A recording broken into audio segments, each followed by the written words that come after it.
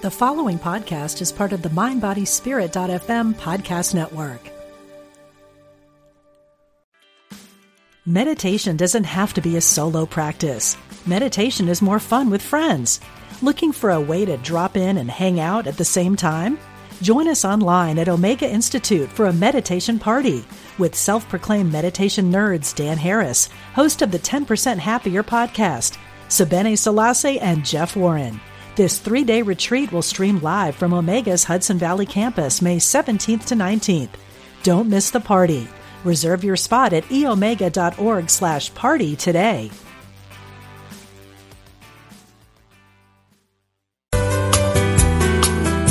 You're listening to Unity Online Radio, the voice of an awakening world.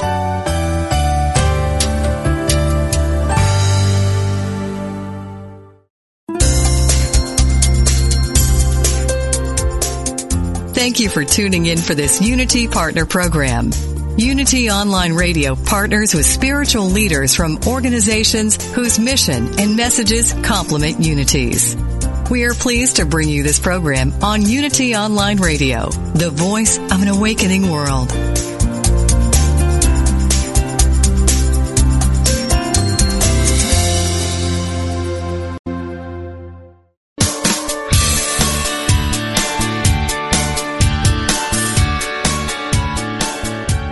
Welcome to Main Street Vegan with host Victoria Moran.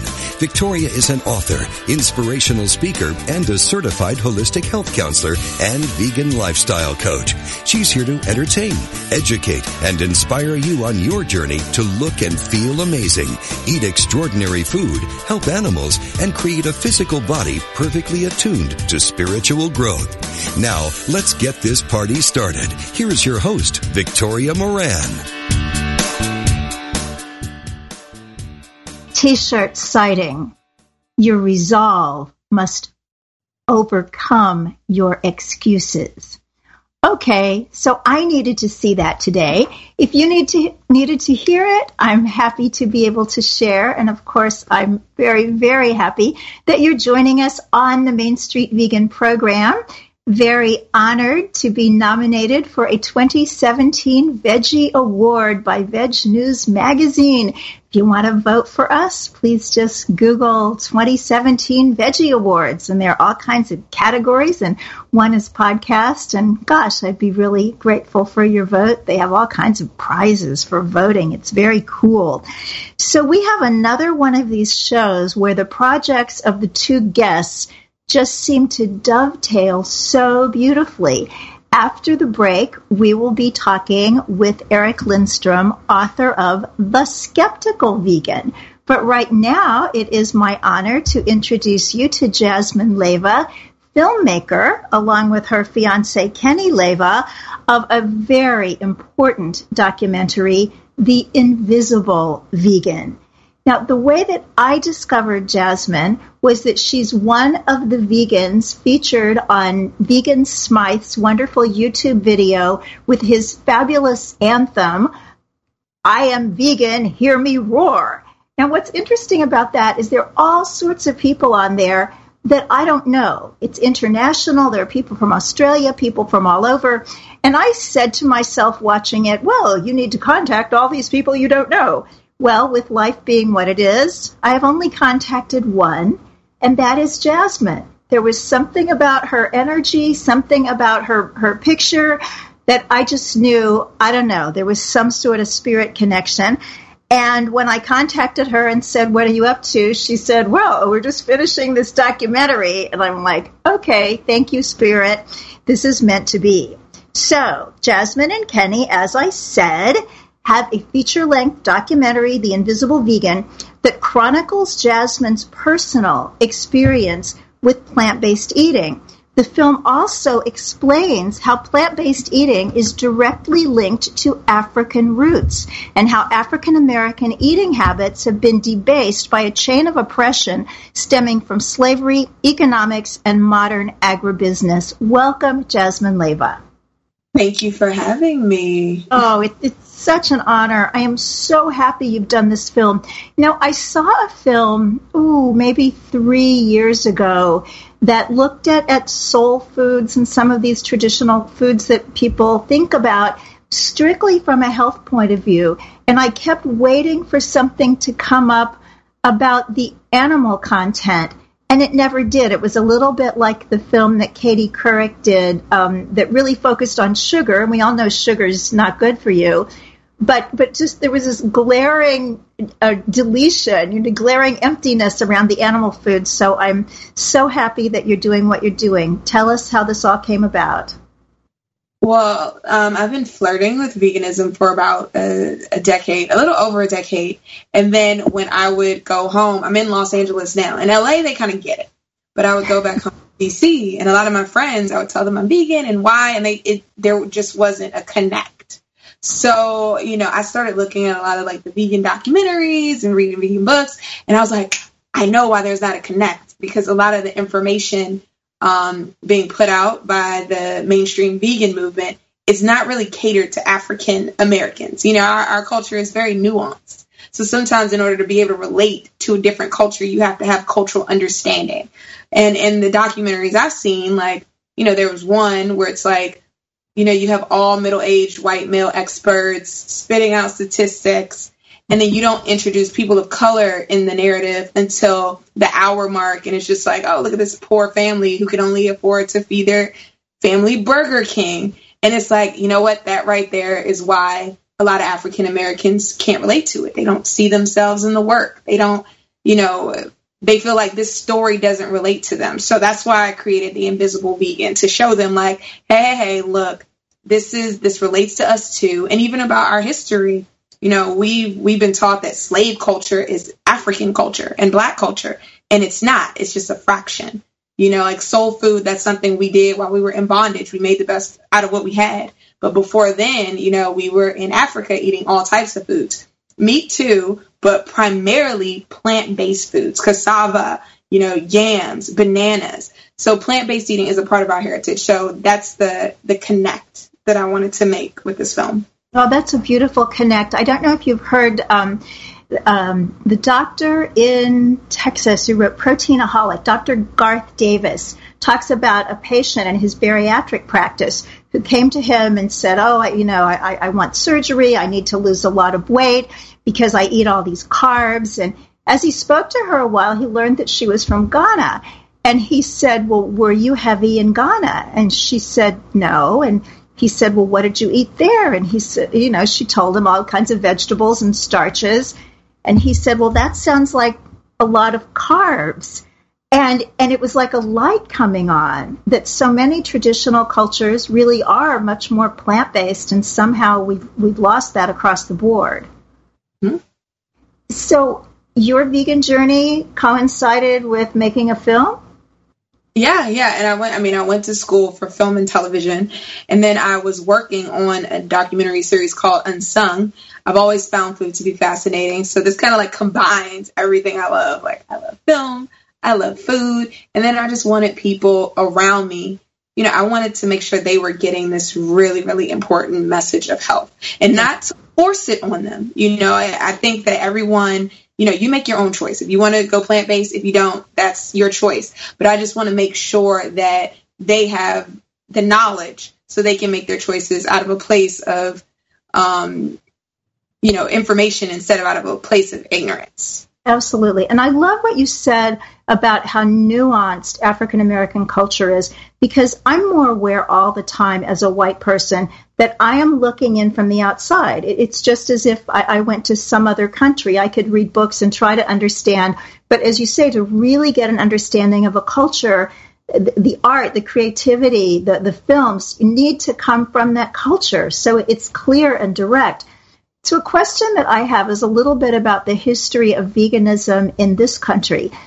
When I got into it a really long time ago, back in the 1970s, I had two mentors. Jay Dinshaw, the co-founder of the American Vegan Society, was white, and Dick Gregory, an activist, comedian, amazing person, was Black.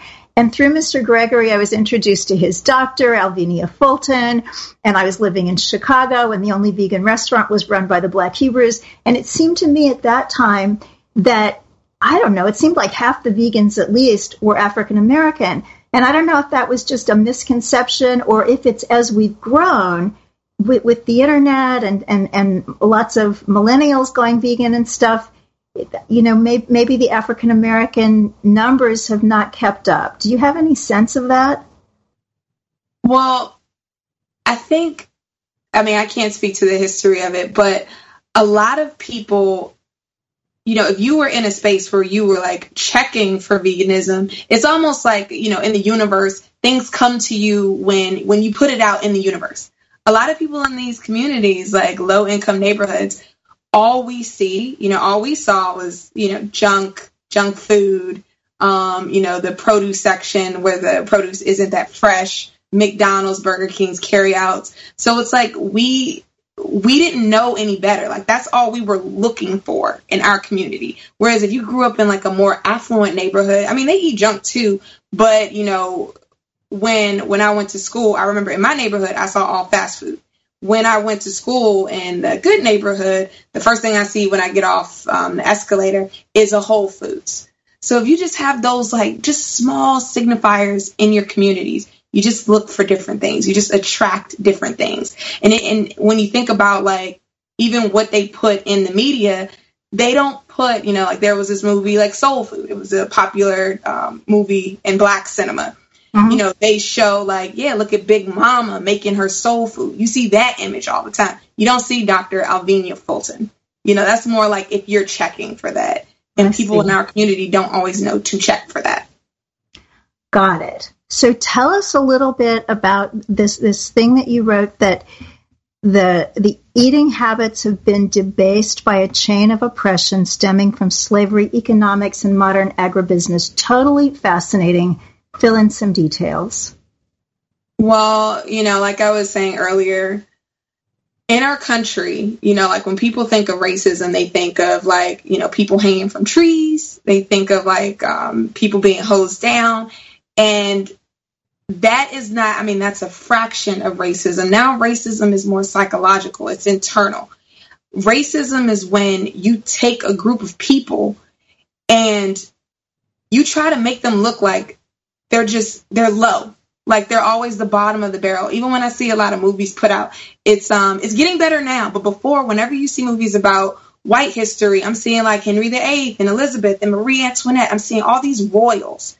And then when I see movies about Black history, it's all like people in chains, slaves, you know, bodies being beaten and dragged. And, you know, and these images have like psychological effects. Like you learn like, oh, white, pretty, royal, Black, dirty, dingy, ugly. And then the same thing plays out with food. It's like when they want to highlight our food culture, it's like Black people, fried chicken, scraps. And then, you know, white people, salads and baked chicken and healthy foods. So it's like breaking, you know, with this film, I want to break or undo what years of seeing those type of images and seeing that type of hierarchy has done to us. Like, I want to do the psychological inferiority complex that a lot of us suffer from. And we don't even, and a lot of people don't even know it. I remember the first time I was with a white guy, I almost thought like, oh my God, you like me? You know, and I didn't realize at the time, like, that's because of all the images. So now, you know, with this food project that I'm doing, I want to break those chains of like psychological oppression that we suffer from and show like, listen, no, we eat the best foods. We, the same way there, you know, are white people, you know, going to Whole Foods and eating vegan. There are a lot of Black people that do the same thing. And I want to give, you know, children in my community examples that they relate to, because the examples that I would have related to as like an inner city child, you know, some like shawty with her cornrows and, you know, maybe FUBU t-shirt at the time, eating her, you know, vegan food. I would identify with that. But, you know, the mainstream vegan movement, that might not have been universal enough or American enough or commercial enough. So I want to show like, look, veganism has many faces, and and everyone should be represented. I love that. Oh, when Christopher Sebastian McJetters does his wonderful intersectionality presentation, when we can get him because he lives in Prague, for Main Street Vegan Academy that I do here in New York, it's always such a special, special thing. And every presentation starts with this image of, I don't think he calls her Yoga Girl, but that's how I see her. She's about 20 and she's blonde and she's in her Lululemon. And he says, that's what you see when you think of vegan, right? Mm-hmm. Yeah. And that, when you don't look like that, it's something else. Wow. Yeah. So I know that you have lots of amazing people in the documentary, one being Dr. Milton Mills, whom I'm absolutely crazy about. And he has gone so far as to say that some of the nutritional recommendations are actually institutionalized racism. This recommendation of dairy milk, which most people of color are not able to digest. Do you get into that? Yes, I do. Yes. And because, again, like when people want to live, I hear the word like post-racial a lot. And when you go post-racial, what that means in America is kind of make everything white, almost. Like, that's what I take from that. Because if you don't mention race, when you have messages that go out to say, like, oh, everyone drink milk. A lot of white people can digest milk. 70% of African Americans can't. So if you don't bring race into the equation, it's like, oh, the white people get in this message. They're going to drink their milk. They're going to be fine, even though no one should drink milk, ideally. But a lot of the black people, it'll make us really sick. We come from a different region. Our bodies aren't adapted to, eating that way. So if no one takes the time to cater messages to us, then we literally end up dying. And that's a problem when that's supported by the government and that's supported by major industries in this company. And no one's stepping up and saying, like, hold on, no. For this particular group, you guys will get extra sick, This is all so important. I'm so excited. Your film is going to save lives and do incredible things. And we all, listeners and hosts, can help you do this. How do we do it? Well, now the film is complete. We did a rough draft of the film. Yay. We have a lot of footage and photos that we do not own the rights to. And we have to pay licensing fees for it. So now we're at the tab section. The tab is kind of pricey. So if you go to www.theinvisiblevegan, we have an Indiegogo campaign where you can donate so we can get this film out to the masses. Well, that is absolutely thrilling. I will be doing that this afternoon. Thank you so very much for providing that opportunity. And then when you're out on the road and at the festivals and showing everywhere, I just really hope to meet you in person and of course, be able to say brava. Thank you. So one final last word. Until we can see the film, what do you want us to know? I just want people to look at their choices. Just really, whatever you eat, especially for mothers too, because I've seen a lot of mothers, they don't allow their kids to eat off the floor because you don't know what germs come off of the floor. Do the same thing when you're feeding your children things out of a box and look at these chemicals and really take into consideration, you are setting your child up for habits that will either let them live a long life to 100 or cut them short at 50 because they have diabetes or cancer or, some other disease that might have been prevented. So just examine your choices. Education. That is perfect. And I had never heard the don't eat off the floor analogy. But when you think about the floor and then you think about a place like a slaughterhouse where I've actually been, no comparison. I would just set my kid right on the floor and say, eat all those vegetables off the floor.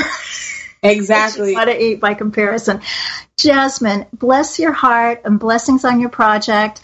Let us stay connected, and I will put all the information about the Indiegogo campaign, theinvisiblevegan.com. You can find all that over at mainstreetvegan.net on our show notes. Thank you so much, Jasmine, and everybody else. Stay with us. We're going to be talking with the skeptical vegan.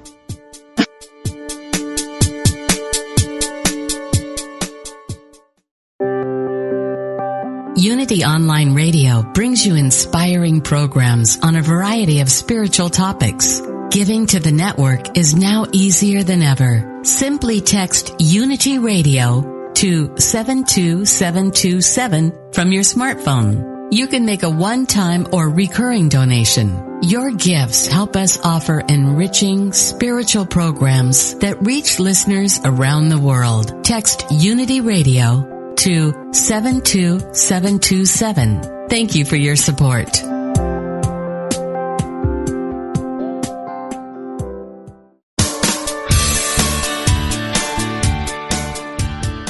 What if you could experience vibrant health, help heal the planet, and be a great friend to God's animal kingdom through simple choices you make at breakfast, lunch, and dinner? Authors Victoria and Adair Moran say you can do this easily, affordably, and deliciously in their new book, Main Street Vegan. Everything you need to know to eat healthfully and live compassionately in a real world. Loaded with practical tips, straightforward information, and fabulous recipes, Main Street Vegan will help you on your journey toward a plant-based diet. The perks include more energy, an easy way to keep your weight where you want it, feeling younger as you grow older, and maybe even a boost to your spiritual life. Purchase Main Street Vegan from BN.com, Amazon.com, or your favorite bookseller.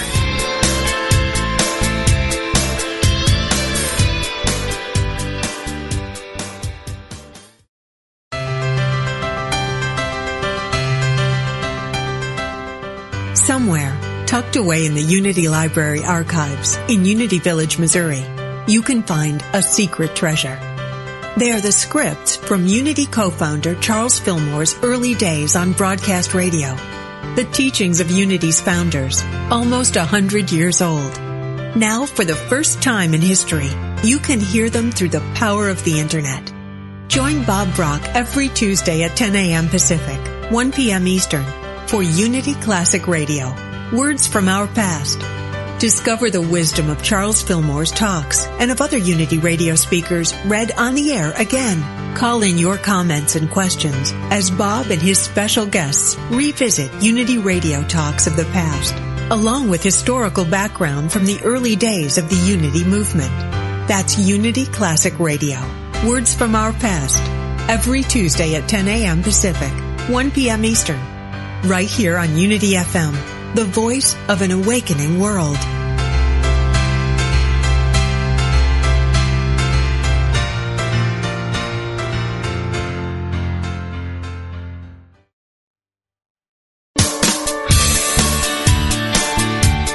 You're listening to Main Street Vegan with Victoria Moran.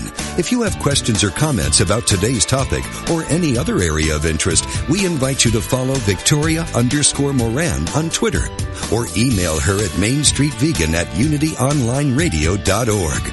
Now, back to Main Street Vegan. Welcome back, everybody. I would like to invite you to check out the blog this week at mainstreetvegan.net. It is written by one of our wonderful graduates, Parisa, who has the most beautiful last name that I couldn't possibly pronounce, so you can see it when you go to the blog. Parisa is a doctor of traditional Chinese medicine, and her post is about traditional Chinese medicine and nutrition and vegans. Because, really often a vegan will go to an acupuncturist and be told that they need to eat meat, which is very upsetting oftentimes. And Parisa has an entirely different view of that, a vegan view, so you may want to check that out. I hope you will. And you know that for the past several weeks, we have had a sponsor, and they are healthiq.com. Now, you've probably heard of them for their fun educational quizzes that test your knowledge of healthy living, but they're doing something else as well, and that is that they have teamed with many of the country's top life insurance companies to offer savings on life insurance. Now, that's the kind of insurance that protects your family if you're no longer here. Guess who gets the savings? I just love getting to say this. Vegans. Us. It's because statistically, we tend to be healthier and even live a little bit longer. And that is actually now worth some money. Cool, isn't it? So check out how much you'll save with no charge and no obligation by going to healthiq.com/Main Street. healthiq.com/Main Street. And we'll put that on the Main Street Vegan show notes as well. Oh my gosh, this is going to be a fun introduction because the book that we're talking about, The Skeptical Vegan, is so much fun.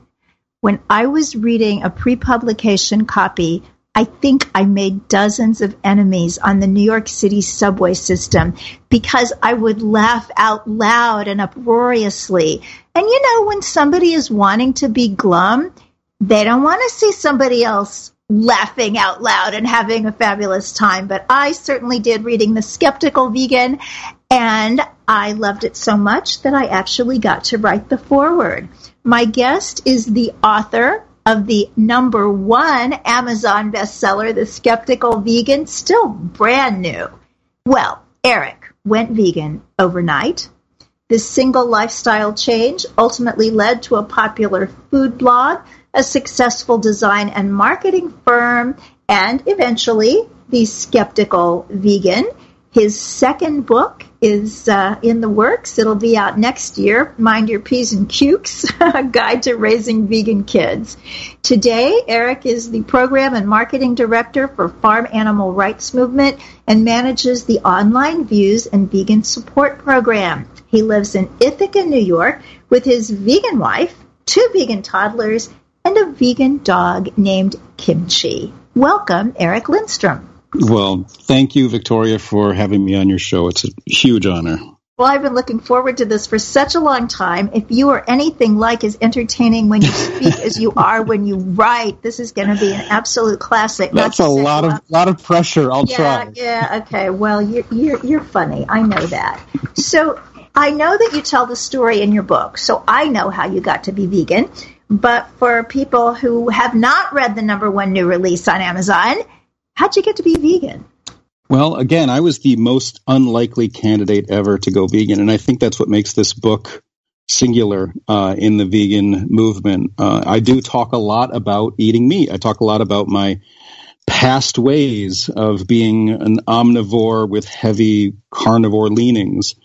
And so the likelihood of me going vegan was very low. My wife, Jen, at the time girlfriend, was vegetarian and decided to go vegan because she was having issues with dairy and thought she could cut out dairy, which would put her pretty much in the vegan category. So she was prompted to check out Colleen Patrick Goudreau's book, The 30-Day Vegan Challenge.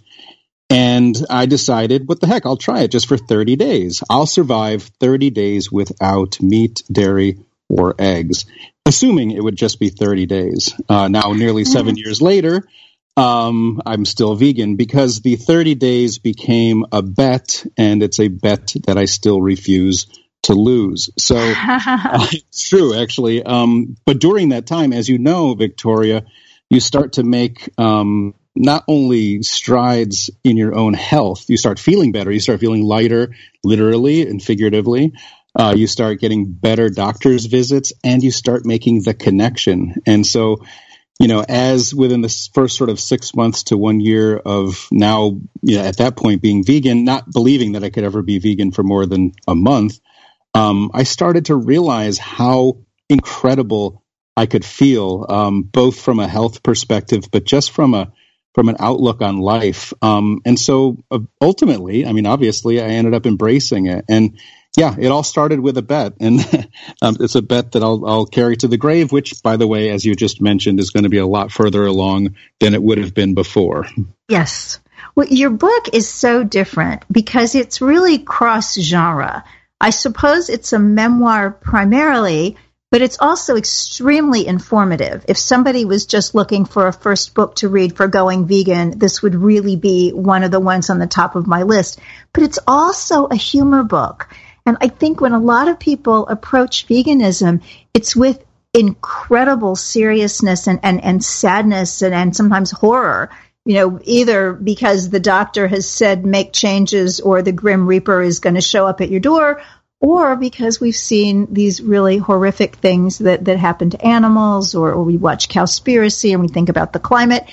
Somehow you are able to honor all that and still write the funniest book I have read in probably 20 years. Oh my gosh, what a compliment. And I do have to remind you, Victoria, that in the first emails from my publisher, Main Street Vegan was brought up as sort of, here's what we're looking for. Can you combine Main Street Vegan with Thug Kitchen? Can you make a meaty vegan version of Main Street Vegan? Because I actually read your book. I was already vegan for, I think, a month, a little bit more than a month. And so I read it with this kind of idea of, well, I'm already in it, but your advice and your guidance and the way that you even structured your book was just so incredibly informative and easy to read. And so a lot of that was the inspiration behind The Skeptical Vegan, making something that people can enjoy and learn from. And then ultimately, my sort of snarkiness, sense of humor, satire is threaded throughout the book. And that's where I think, again, as the editor was reading it at the publishing company, they would say, why is this chapter here? Or what do you mean by this? And I was like, well, you're thinking a little too hard. It's meant to be, you know, again, as you say, a different perspective on all of this, that can we look at it from a more humorous angle? Can we get people to laugh about this, laugh about themselves? There's a lot of self-deprecation in it. There's a lot of vegans, I'm sure, who, you know, won't actually appreciate some of the things I say about being vegan. Again, meant to be tongue-in-cheek. But I do think that, as you said, tying together humor with such a serious subject. I mean, that's what your foreword says, too. The foreword in the book says it all. Those are, I think, the 3 best pages in the book.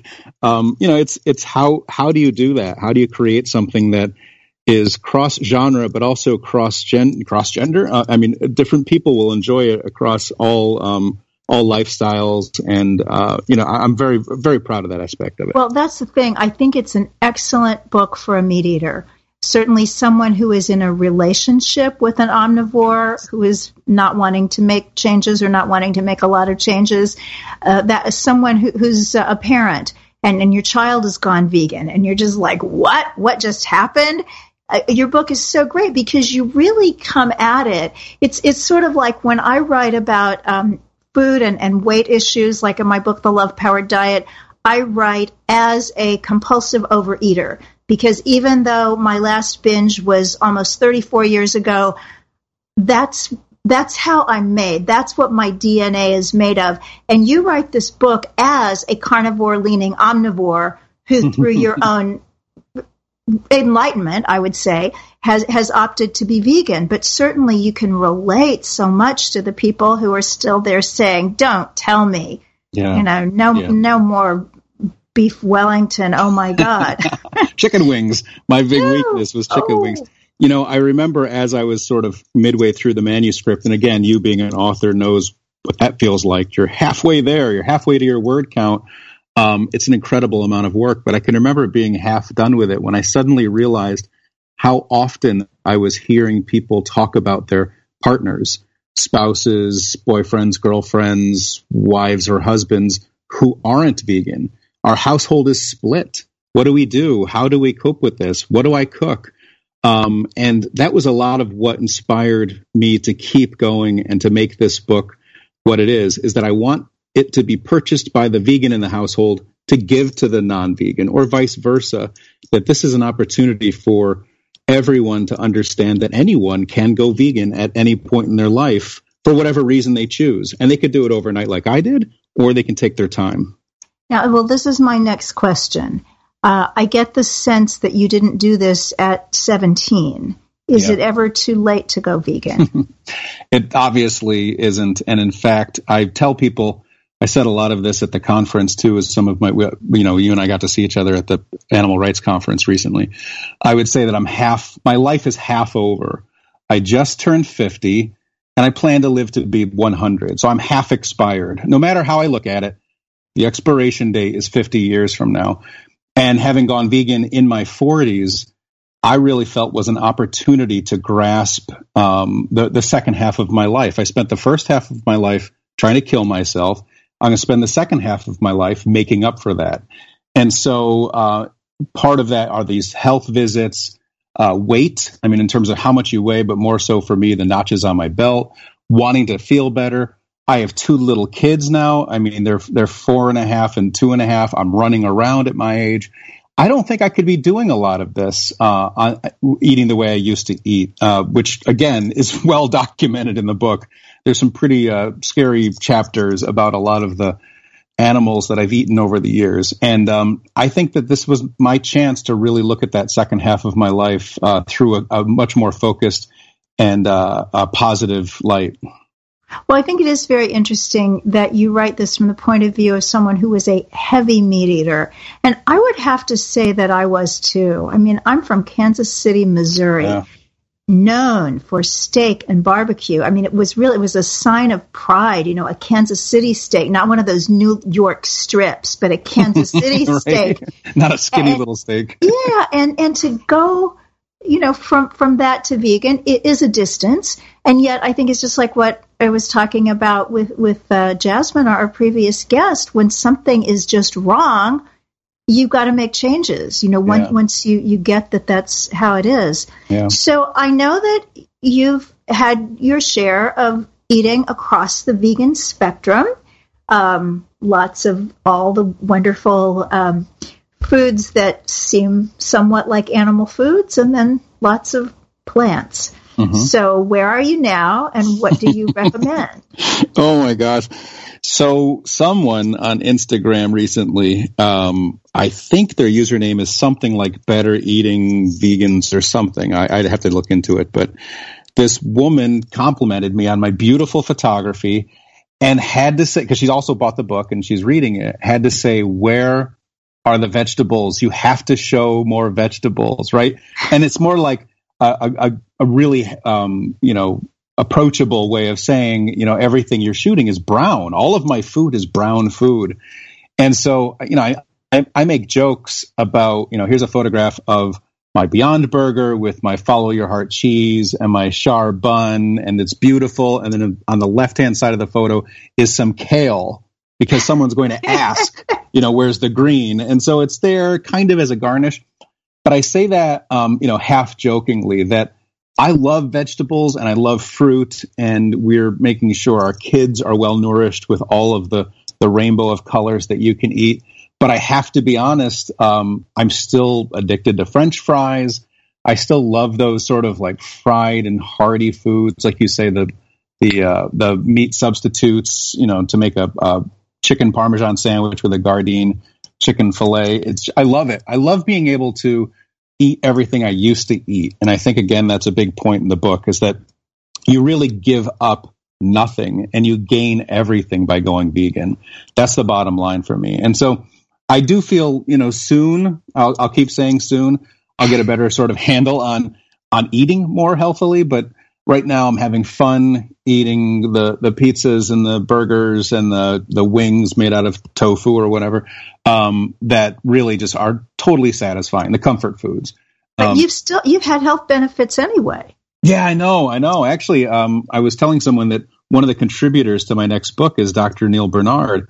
And I'll never, ever forget for the rest of my life the email that he wrote back to me with some of the questions about the book, about his segments of the book, were that, he went on the record to say a vegan diet is healthier than an omnivore's diet. Just put that out there. Just know that you're eating healthier no matter what. Of course, there's limits there as well. You can't just eat potato chips. But he is saying that if you balance out what you're eating, watch what you're eating, have your plate majority vegetables, and that other half could be whatever you want it to be and have it be vegan, you're still eating a healthier diet than you were as a full-on omnivore. That's great news. And I think that's one of the wonderful things about being vegan in 2017. Oh my gosh, I know. And that is, you really can have anything you want, and you can choose not to, or to just have it every now and then. The choice is yours, but it hasn't been made for you. I mean, when I went vegan, the choice was made for you. Yeah. If it wasn't potato chips, or let's see, there was something called a Goldenberg's Peanut Chew that was a vegan chocolate peanut bar that you could only get on the East Coast.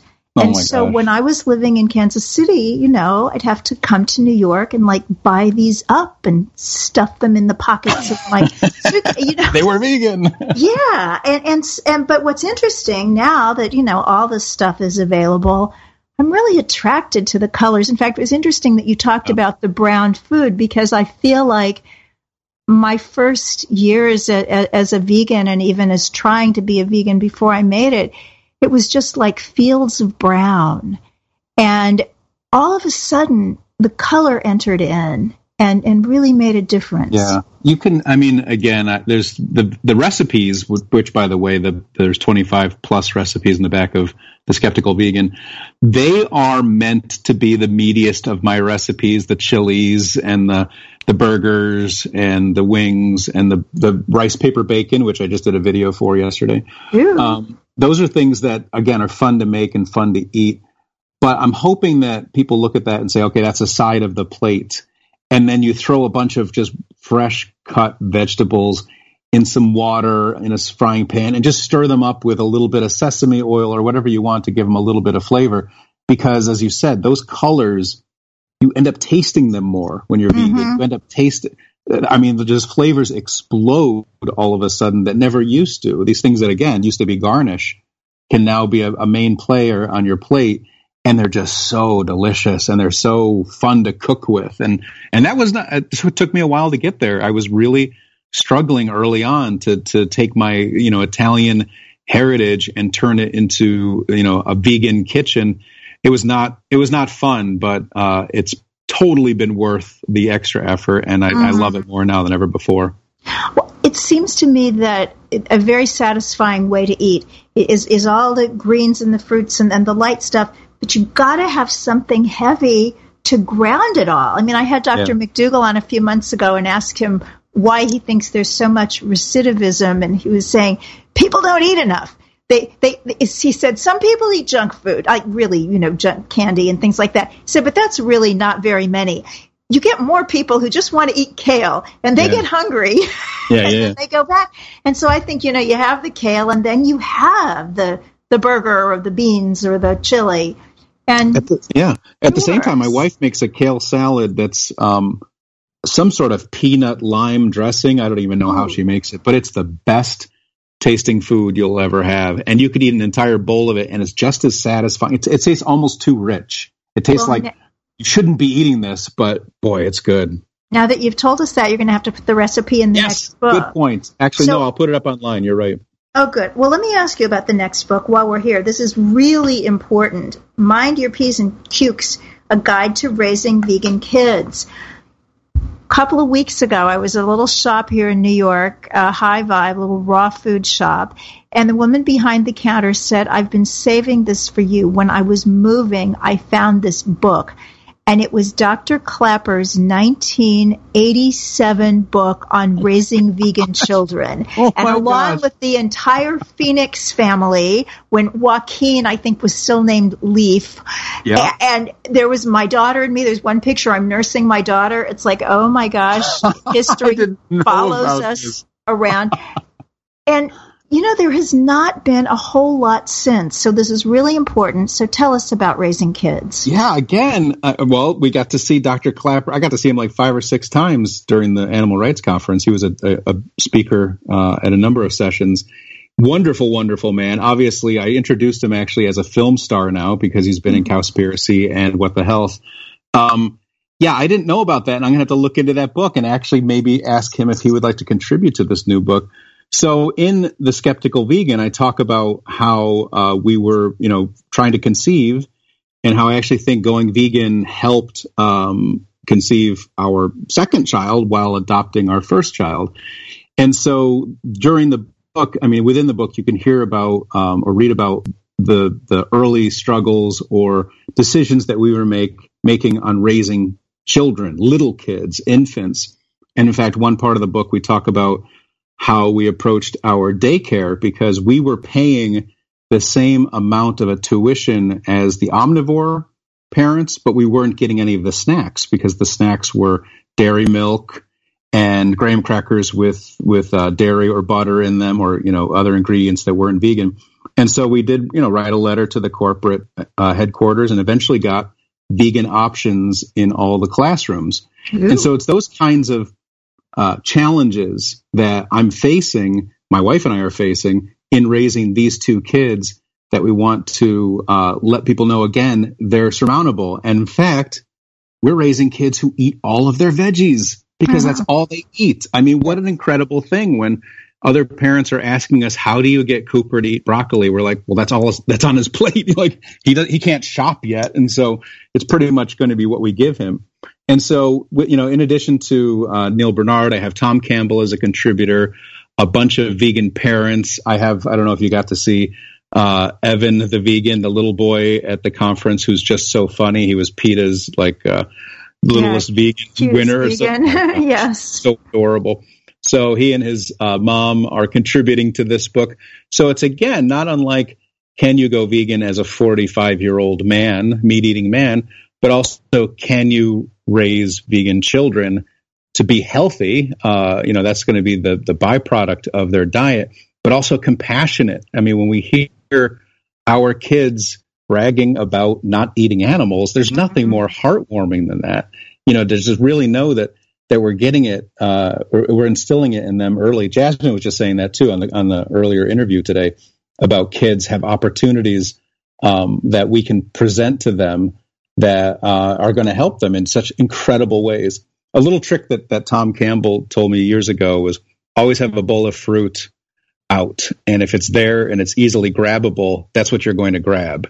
And so you'll grab an apple on your way out of the house. And Cooper will grab an apple on the way out of the house. He's not, looking for a bag of potato chips or a chocolate bar or whatever other, snacks non-vegan kids might eat. He's enjoying these, enjoying the fruits and vegetables. So, yeah, I think it's going to be, in fact, it's kind of the book I really wanted to write, a book about parenting, because I just love doing it. And having it written from a man's perspective, not unlike the skeptical vegan. That was one thing that Tracy McWhirter kept saying when I was writing this book.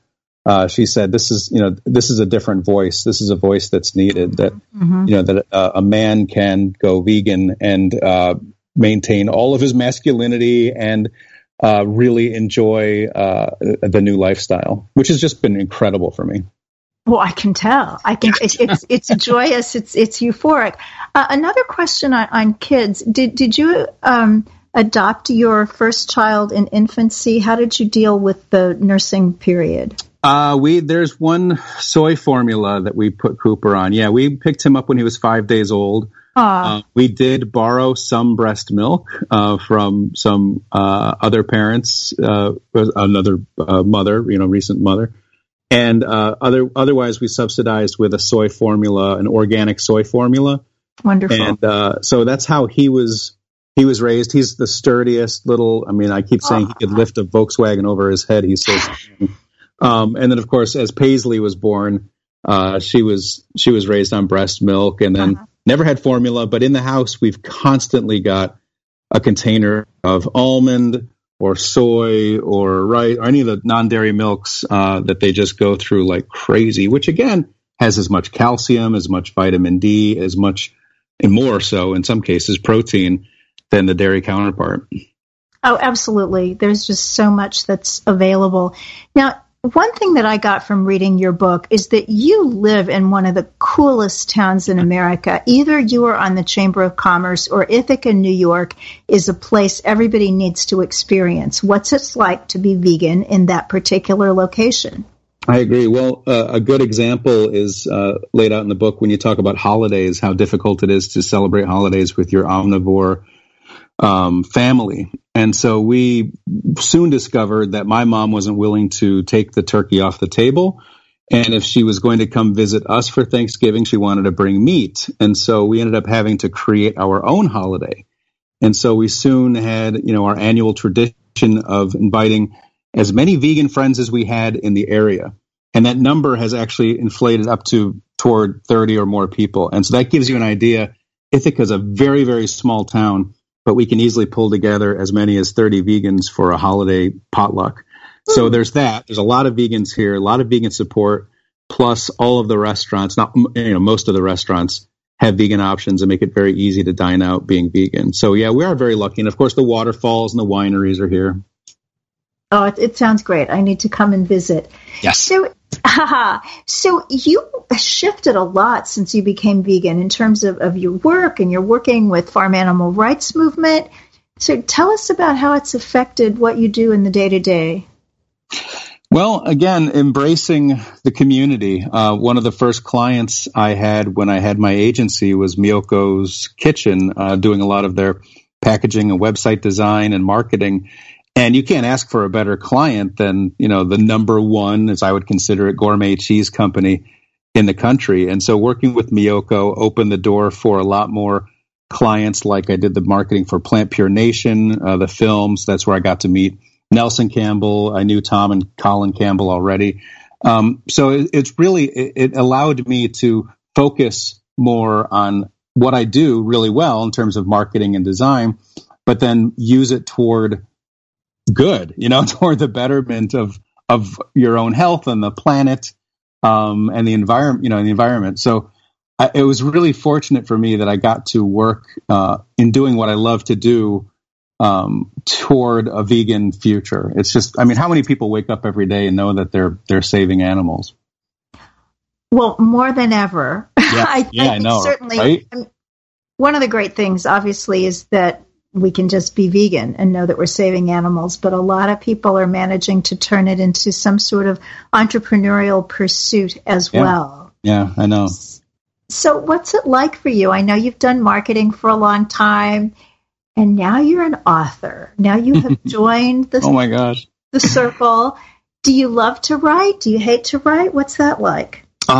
I love to write. I wish I had more time to do it with the kids around. To that. Yeah, it's not easy to find the time to slice out some really quality writing time. I think about people who go on sabbatical. Yeah. I think, oh my gosh, you have an entire year to write something? Ooh. Yeah, I can't imagine. So I love writing. I think to me, quite honestly, there's a little bit of narcissism in me that I love the notoriety. I love going to a book signing event and talking with people and meeting people and signing books. There's a real joy for me about knowing that people, especially like you and others who have read my words and they have some meaning to them. And a good point here is that I have a friend who says she is personally handing my book to Paul McCartney in September. She has a friend. Fabulous. I know. I can't even imagine. So on the inscription, I wrote, Paul, you have no idea what your words have meant to me for years. So I hope my words have meaning as well. I love the idea that people actually relate to or recognize and acknowledge what I've written. And so that to me that's the most gratifying part of it, is that I'm known now as a writer, which before, really wasn't in my wheelhouse as much. Yeah. Well, you have also helped make yourself known, first by writing a fabulous book, but you're a very good marketer. Yeah. So for people who are listening, who have vegan businesses, who are trying to become more known in the world, what's your advice to them? I would just stay, as I was saying, stay focused. That to me was a big part of the success of my agency and then ultimately working for Farm, is that I knew I was going to only work with vegan companies. And I had some, Cornell professors, and Ithaca College professors tell me that was way too focused, that it's too niche, that's not going to work. But as you know, Victoria, we seek each other out.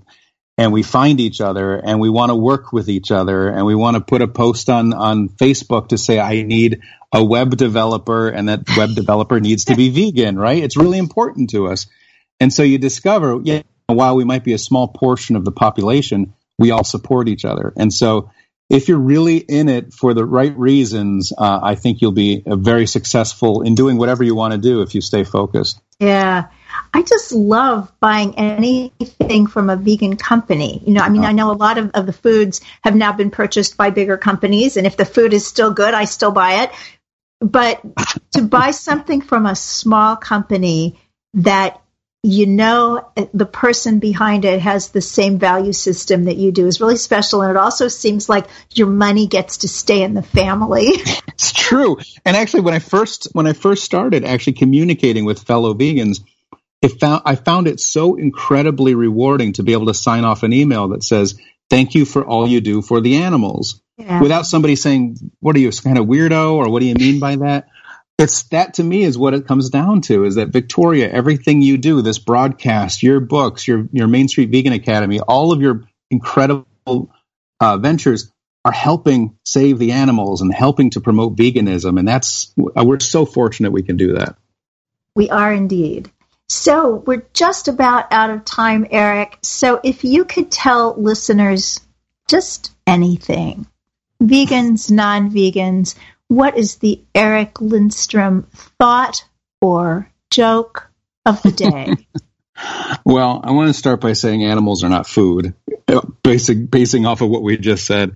And I do want to sort of reiterate that I think anyone can and should try and go vegan. I don't think it's, as you said, as difficult as it used to be.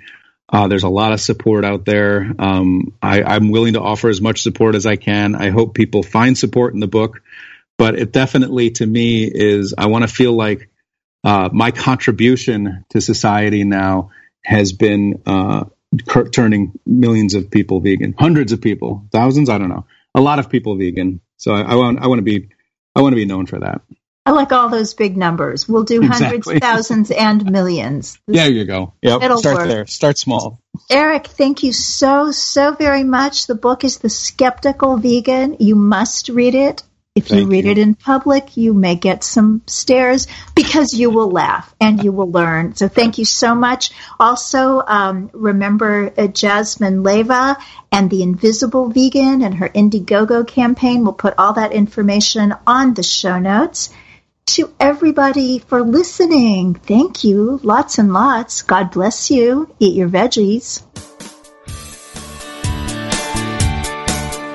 Thank you for listening to Main Street Vegan. Join us every Wednesday at 2 p.m. Central Time as Victoria Moran entertains, educates, and inspires you on your vegan journey.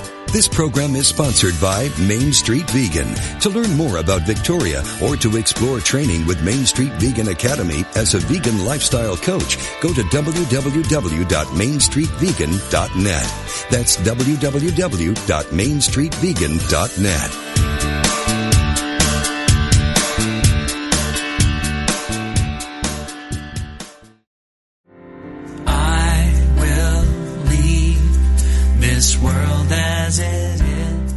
The world is full of voices, advertising, television, politics, colleagues, family, and friends. All are too happy to tell us how to live. In all of that noise, it's easy to miss the one voice that matters, your own soul. What would happen if you could hear that voice? Imagine the clarity, confidence, and courage that would be yours and the life you could create. Join Janet Connor, best-selling author of Writing Down Your Soul, The Lotus and the Lily, and Your Soul Wants 5 Things, as she and her guests explore how to hear the call of the soul and create the soul-directed life. Live Thursday at 1 p.m. Central, only on Unity Online Radio, the voice of an awakening world. Go inside to find my God. Have you heard the quote, "Dream lofty dreams, and as you dream, so shall you become"? Your vision is the promise of what you shall one day be. Do you have a dream that you put on the shelf because it seemed too good to be true for you or out of reach? I hope you'll consider resurrecting that dream, because you'll never really be happy until you at least try. The great visionary Walt Disney once said, "All of our dreams can come true if we have the courage to pursue them." At Unity, we believe that you have the power within you to realize your dreams by applying the proven spiritual principles we share. You will learn how to become the joyous, dynamic, fulfilled person you're meant to be. This message has been brought to you by the Association of Unity Churches International. To find a Unity Church near you, visit www.unity.org.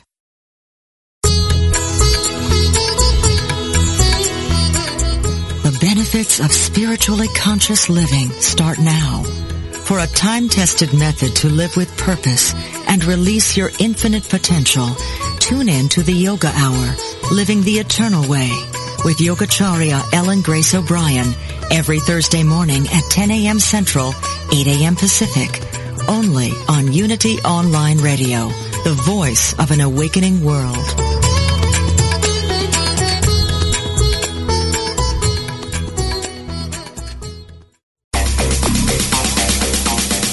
At Metaphysical Romp 2, we demystify metaphysics to help you live life at a deeper level. One of our key principles is the recognition that you always have the power to choose how you respond to any situation. Instead of asking, why did this happen to me? A better practice, which aligns with the metaphysical principles we share, is to ask yourself the question, how can I use this for good? We promise you'll experience a transformation in thinking that will reap huge dividends as you master the art of living metaphysically.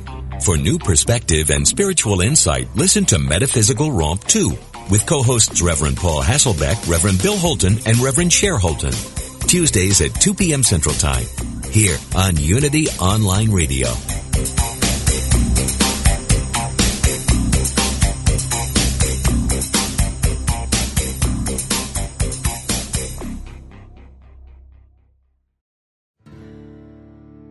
Do you want to deepen your connection to the divine, speed up your progress on the spiritual path? Then tune in to the Spirit Matters podcast. I'm the host, Philip Goldberg, and I interview experts with wisdom, insight, and practical guidance for every seeker of truth. Spirit Matters on the MindBodySpirit.fm network. Subscribe wherever you get your podcasts.